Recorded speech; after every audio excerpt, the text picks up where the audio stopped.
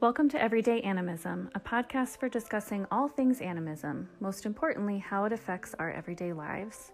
This podcast is hosted by Kelly Harrell, Brandish Schnabel, and Janet Roper. Let's dive right in.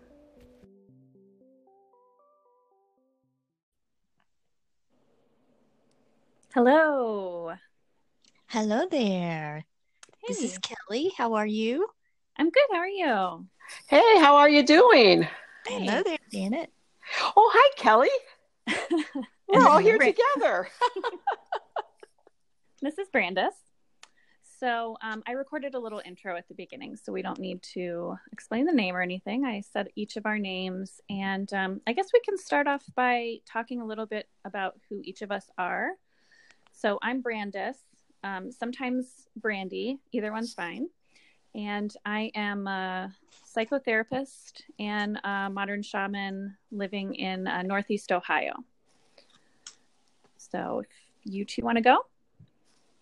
Sure. I am Kelly, and I am the host of the podcast, What in the Weird? And I'm also an author and modern shaman.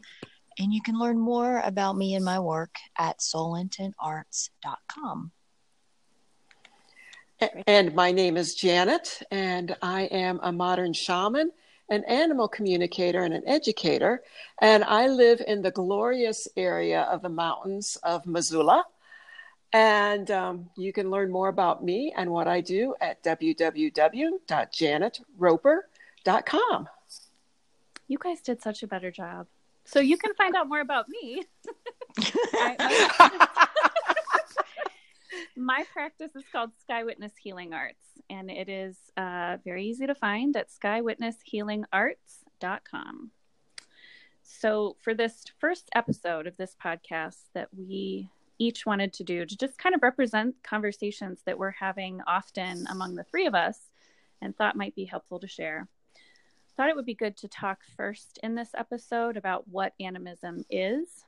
And Kelly, having the most experience and having been a teacher to both of the other two of us, we all kind of agreed would be the best person to do that initial introduction to animism itself.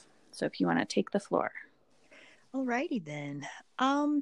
So foremost, there are a lot of interpretations of what animism is. There's no one particular thread of what it is, how it's realized or experienced. What I think is key, though, is animism is an experience. It isn't a belief. It isn't a perspective. It is direct relationship with the space and beings around you. And at its core, it means all things have a soul, that all souls are equal. There's no hierarchy. All souls are connected. And within that connection, all souls can communicate. And that even though there's no hierarchy and necessarily, lack of equality, they don't necessarily all have the same sense of agency.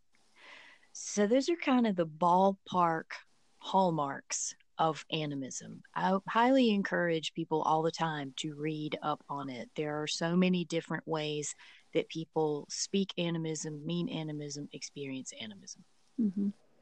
Can you talk a little bit more about those things that don't experience a sense of agency? I feel like that might be a confusing point. I think that is really sticky, because ultimately our brains, our minds, our socialization as humans is developed to think that we're higher on the food chain, like, spiritually, literally, however you want to look at it. We know that's not true, but that's what we tell ourselves. And so I think from a historic standpoint, that lack of agency has been attributed to things like rocks or trees. But in the modern era, actually, I think this is a great time to be having conversations about animism, because we have to change the way we think about digital virtual life as well. And I can tell you for a fact, there are people writing about these things right now. So I think it also includes things like your microwave and your car. How many times have you yelled at your car when it, didn't function the way you wanted it to? So I think even though we say there's no hierarchy and they all have different levels of agency, I think those are the distinctions that people make right off. Mm-hmm. Yeah, and I think for me, the learning process around animism too has been to learn to understand everything around me as having worth and a soul, and that not having a hierarchy, but also not personifying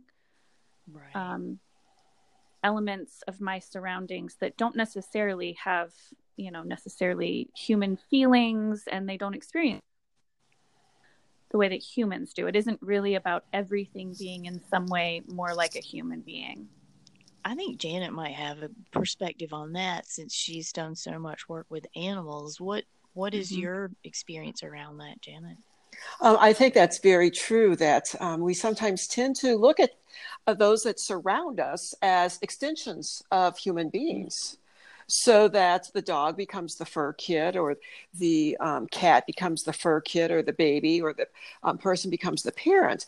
But we need to recognize that the animals are in their own right here and in their own state of being. And so when we start looking at them from their own state of being and from their own faculty of making decisions, and I don't mean making decisions like humans do, but they respond to different things differently than we do, that is a way of taking on a new life and helping, at least me, understand how we are all related and how we are all connected.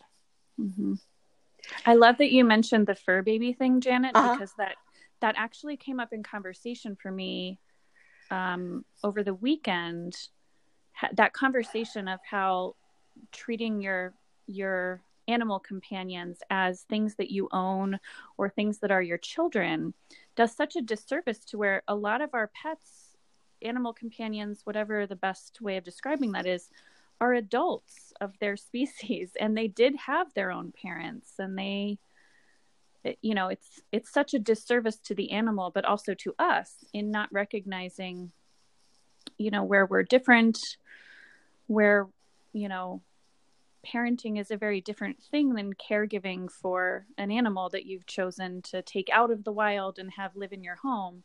It's very different than choosing to bring, either adopt a small human life or bring a small human life into the world. That there's such a difference, and there's so much disservice that can be done. I mean, you have both heard this rant from me about, turning animals into humans rather than just respecting them as animals. Bingo. Well said. Yay, Brandy. Yay. Well, that's a rant I could go on every week. Just to color this a little further, one of the pinnacle writers about animism, and I mean, his work is a bit dated at this point. It's still applicable, but perhaps a bit dated, is Graham Harvey. And one of the concepts that he puts forward in his work is that all beings are people. And when I first read that, I choke, because I'm like, that's projecting human characteristics onto the world around us.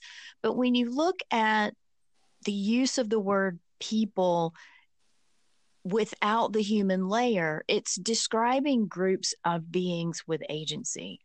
And so I think it's important to mention that, sometimes the vocabulary falls apart with how we're looking at this and how we talk about it. It can be really difficult to articulate. And yet the concepts, if we can get past that point to the concepts of agency and the fact that it's an ongoing conversation, that we decide whether we're going to actively participate. That's I think what it comes down to on a day-to-day level. Yeah. Yeah. And participate because when you say like all beings are people, I know that immediately that personification thing can begin to happen. So in some ways are we going to continue to participate in the most common definition of words that can mean so much more or can have so much more nuance too? I love the way you two always talk about nuance. I mean, every time you two talk about that, my heart just It literally sings, because that is such an area that I think as humans we need to grow up in, so to speak. And you two just excel at doing that. So thank you for doing that and bringing that up. I feel like I live in nuance land. Yeah. I like nuance better than gray area. Yes. That's what I've lived in my whole life. I think I need to go to nuance land a little bit more than I do. I want to come visit you guys over there. How's that? Okay. Absolutely. It's a good place to be. Absolutely. Yeah. But like, I think also the interesting thing with like, all beings are people, that statement, it really like pokes me in a way that's uncomfortable, but it's because of how I know it's going to be interpreted. Mm-hmm. There's potentially some traditional overtones to using the word people as well, in that in some Native American cultures, which is a very general thing to say, there are phrases like the wildflower people, the tree people, sky people. And so again, we're talking about retrofitting words to groups, concepts that just don't fit maybe words at all. And so, like you said, we have to come to some peace about how we're going to have this conversation. And you can say stuff like, "Oh, it doesn't matter what words you use," but that you've got to have handles to get involved in the conversation somehow. I mean, maybe for your immediate immersion in your immediate animistic community, that's kind of my phrase for the spirits that you engage with, your home spirits, the ones in your yard, the ones you walk across to get to the mailbox. You've got to have some kind of handles for how you're going to orient to that. Yeah.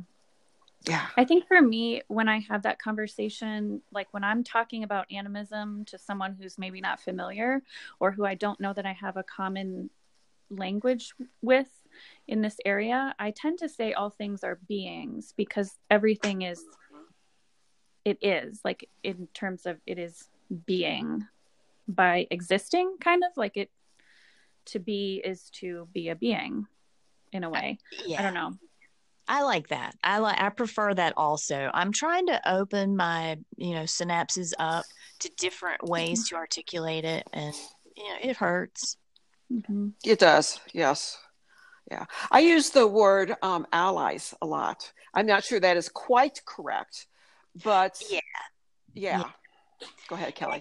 Because that brings up a really good point, Janet. A lot of people think animism, and they immediately think totem, and they think spirit allies, guardian angel, like, medicine animal kind of stuff. And to me, those are totally different conversations. They're not all under the same umbrella. And, that's one place where the New Age has done a disservice in that regard. It's just kind of lumped it all together. But also, there are cultural aspects to these references that we also have to, I think, educate ourselves on. Is it appropriation to use different terminology, like totem, for example? Or are we coming to agreement on the fact that we just have plasticized all these words and we can use them however we want to, as long as we're clear about what we mean? Yeah. I think for me, with allies versus beings, so for me, not every being is going to be my ally necessarily. Correct. Like my couch, the chair I'm sitting on, like it's just existing. Like it's a being in that it is able to be, and it exists. But is it, and in some way, I guess maybe that's a bad example because it's holding up my butt right now. But like, the couch I'm sitting across from, it's just sitting there. It's not necessarily out to further my life narrative. It's not teaching me a lesson. It's not, like, I think of my allies as as a more spiritual relationship, whereas a being from an animistic standpoint can be the cup I have from Starbucks sitting on my table. Do I need to personify it and claim that it has feelings? No, but does it have worth? Was there something that went into making it? Does it serve a purpose? Is it actively serving that purpose as a being right now? That kind of thing to me is the nuance around just everything being a being or having a soul. From a shamanic standpoint, there's been this projection that if you can perceive of an animal spirit, clearly it's your spirit guide. and that's not true either. I mean, there's just been this idea, oh, a crow feather, what's it mean? There's been this projection that everything is your spirit guide, and that's not necessarily true. It's not true at all. There, I said it just blank. But the point is, we stay open to the nuance of what these relationships can be. And some of them, like, I'm not friends with all of my neighbors. Like, I live here, I live right beside them. I couldn't tell you their names. But spending time in my outdoor space, in the spirits of my living space, my house is a being, each room is a being. That kind of awareness is the starting point that brings you into direct relationship with the spaces that you're in the most every day. I have a story I'd like to share about a car that I had in my life. And her name was Black Betty Blazer. And I've always had Toyotas. Okay. So for whatever reason, I needed a car and I got a Blazer instead. And after, I purchased it, I'm just going, oh, this is not going to work. I'm just a Toyota gal. Well, that car had the heart of a horse and the beauty of a horse. And my home state is Illinois. Okay. And at the time I was living in Minnesota. So I went down to Illinois, had Betty checked out before I went down there. We went down there, we tootled along, everything was fine. And I had this feeling that I needed to have her checked out when I was down there. So I did, and they said, everything's fine. And I should have taken it someplace else or taking her someplace else. So anyway, we get up someplace in Wisconsin, where it's like really forest and everything. And Betty just starts acting up. And I'm going, okay, we're halfway to Minnesota. If you can just get us to Minnesota, this is going to be great. Betty got us to Minnesota. She got me inside the garage. And the next day, she just couldn't go anyplace. Her transmission literally waited to give out until we got home. And I had a relationship with that car, talking to her like I'm talking to you folks, okay? Acknowledging what she did for me and thankful for what she did for me. And she did things like that all the time. It was just incredible. And so, and I'm one of those that I name objects in my life. My piano's named, my violin's named, my computer is named. And to me, that is part of being in relationship with the non-human aspects of the world that we live in. Agreed. I do that too. I especially name cars. It's interesting. I think in our culture, we really do have sort of a special relationship with the vehicles that get us around, whether it's a bike or a car or whatever. And I think in some ways so for me, that isn't about personifying, but in allowing that to be an individual car, like I can kind of appreciate naming things like that. I listen for things to tell me their names. I don't name them, but like even our kids, we decided when I was pregnant that we were going to both listen for what they told us their names were. And that's kind of my approach with everything. So not everything ends up having a name, but I leave that window open to just sort of listen. And it's pretty neat when something speaks back. Yeah, I did the same thing with my daughter Matilda when I was pregnant. She just, you always get these questions. I have this little texting service that sends me little journal questions about my kids so that it saves it in a little cute format. And every so often it says, how did your child get their name? And I said, well, she named herself, because she did. She just there was a point at which I knew her name was Matilda, and that was just it. It wasn't on my baby name list. It was just, that was her name, and it always has been.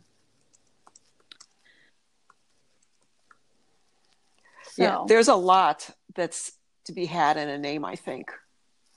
With my animals, a lot of times they will come with one name and they'll tell me they want to be something else, or that feeling that name just doesn't suit them. And I think too, you're saying, Kelly, about developing, acknowledging everything allows you to develop a relationship with it. And the thing about developing a relationship with everything and understanding it within the context of animism, allows you to deepen that relationship and develop a right relationship. And that's what you were describing, Janet, was like feeling in tuneness with the thing that you possess, like feeling, a responsibility for caring for it. Right. And how that translates into like how we take care of our bodies if we understand them as being something separate from us that we're responsible for. How taking care of the planet, taking care of our backyard, taking care of a nice handbag, whatever. Yeah. It's all of those things. I think it can be overwhelming. You've got garden variety, white people who are trying to figure out how to get back to this animistic component of their own lineage in a culture that has really kind of warped us, if for lack of a better term, in terms of spiritual path and how we relate, period. And so, I think discussion around how you come into right relationship, all of that, there's so much room to develop how we do this and what it looks like every day. Yeah. So what does it look like every day for y'all? Sometimes it's a little too loud for me, and I actually have to dial myself back or ask space to dial back from me. But most recently, it has become a succession of taking time to walk through my space on a regular basis with my awareness on it and nothing else, to introduce myself if I haven't in a long time, if there's some new or changed components, to tell it who and what I am, what I'm doing here, and invite it to join me in what I do, ask it how I can join it in whatever it might be doing here in this plane, and just keep having that ongoing. And you can't have the conversation with everything all the time. And that's where I think it can be really difficult for people who are just waking up to this. You have to pick the places where it's doable for you. And what I always tell my students and my mentees is start where you already are. Don't start, down the road at the park. Don't start in a memory. Start where you are standing and have that dialogue. Bring the awareness in and go from there. Yeah. And for me, I try to remember that not every one of those relationships is going to be like a dialogue. Sometimes it's just going to be a sense, like trusting my sense of where, when I furnished the space that I'm in now for my practice, it has been a very organic sense of like where things want to be in the space. And then putting plants, they were all transplanted from my prior office, which was very different lighting, very different space, and putting each of those plants in places where they felt right and seeing how they grew, and then moving them if it looked like they needed to move, and just feeling, for me, it's not always about an overt dialogue, but just a sense that I'm aware of those items and what wants to be here, in the sense that it fits, not necessarily in asking outright out loud, but just in putting something somewhere and seeing if it fits right, and doing that in as many ways as possible throughout my day. And even in terms of feelings, like sitting with a feeling, does it want to live there, or does it just want to be felt? And do I then allow it to leave by way of feeling it? I talk to clients in counseling that way sometimes about honoring their feelings as things that deserve to exist, engaging with them to the degree that they want to be engaged with, and then allowing them to exist elsewhere. And Brandy, if I hear you correctly, if I'm understanding what you're saying, is that when you take that time to slow down and to be with the feelings, that you're actually opening up to be able to hear more of what's going on from the others. Right. Yeah. Absolutely. Yeah. Get out of all the rush and the hustle. Right. You bring attention to the one thing that, in some cases is screaming, but is at least saying, I need attention right now. In giving that, you free up that space for what else can be, what else needs to express. Yeah. Yeah. I think for me that, relatively new to Montana, so I'm still enjoying getting to know the mountains around me. One of the things that I've been doing is taking pictures of the mountains that I wake up to every morning, giving them gratitude for their beauty, taking the picture at the same time, and really starting to recognize how the light plays differently on them and how they play differently amongst themselves, so to speak. And the other thing for me is the practicality of it. Like with my dog Max, okay, it's like time to get out there and clean up the yard of the winter dog poop because, yes, I need to clean up the yard, but also because that is another being's home. And, Max has been over there and pooping on their home, so to speak. And it's my job to get over there to be a good neighbor, to keep it clean for them. And, luckily that's going to be easier to do now that spring and summer is on the way. Mm-hmm. Well, I think you touch on like the next part of this, Janet, is when you kind of get into that relationship with your immediate space, then you can start having thoughts and feelings like, okay, where is this moving into somebody else's territory? Yeah. Where is this moving beyond my domain and my immediate relationships into someone else's territorial relationships?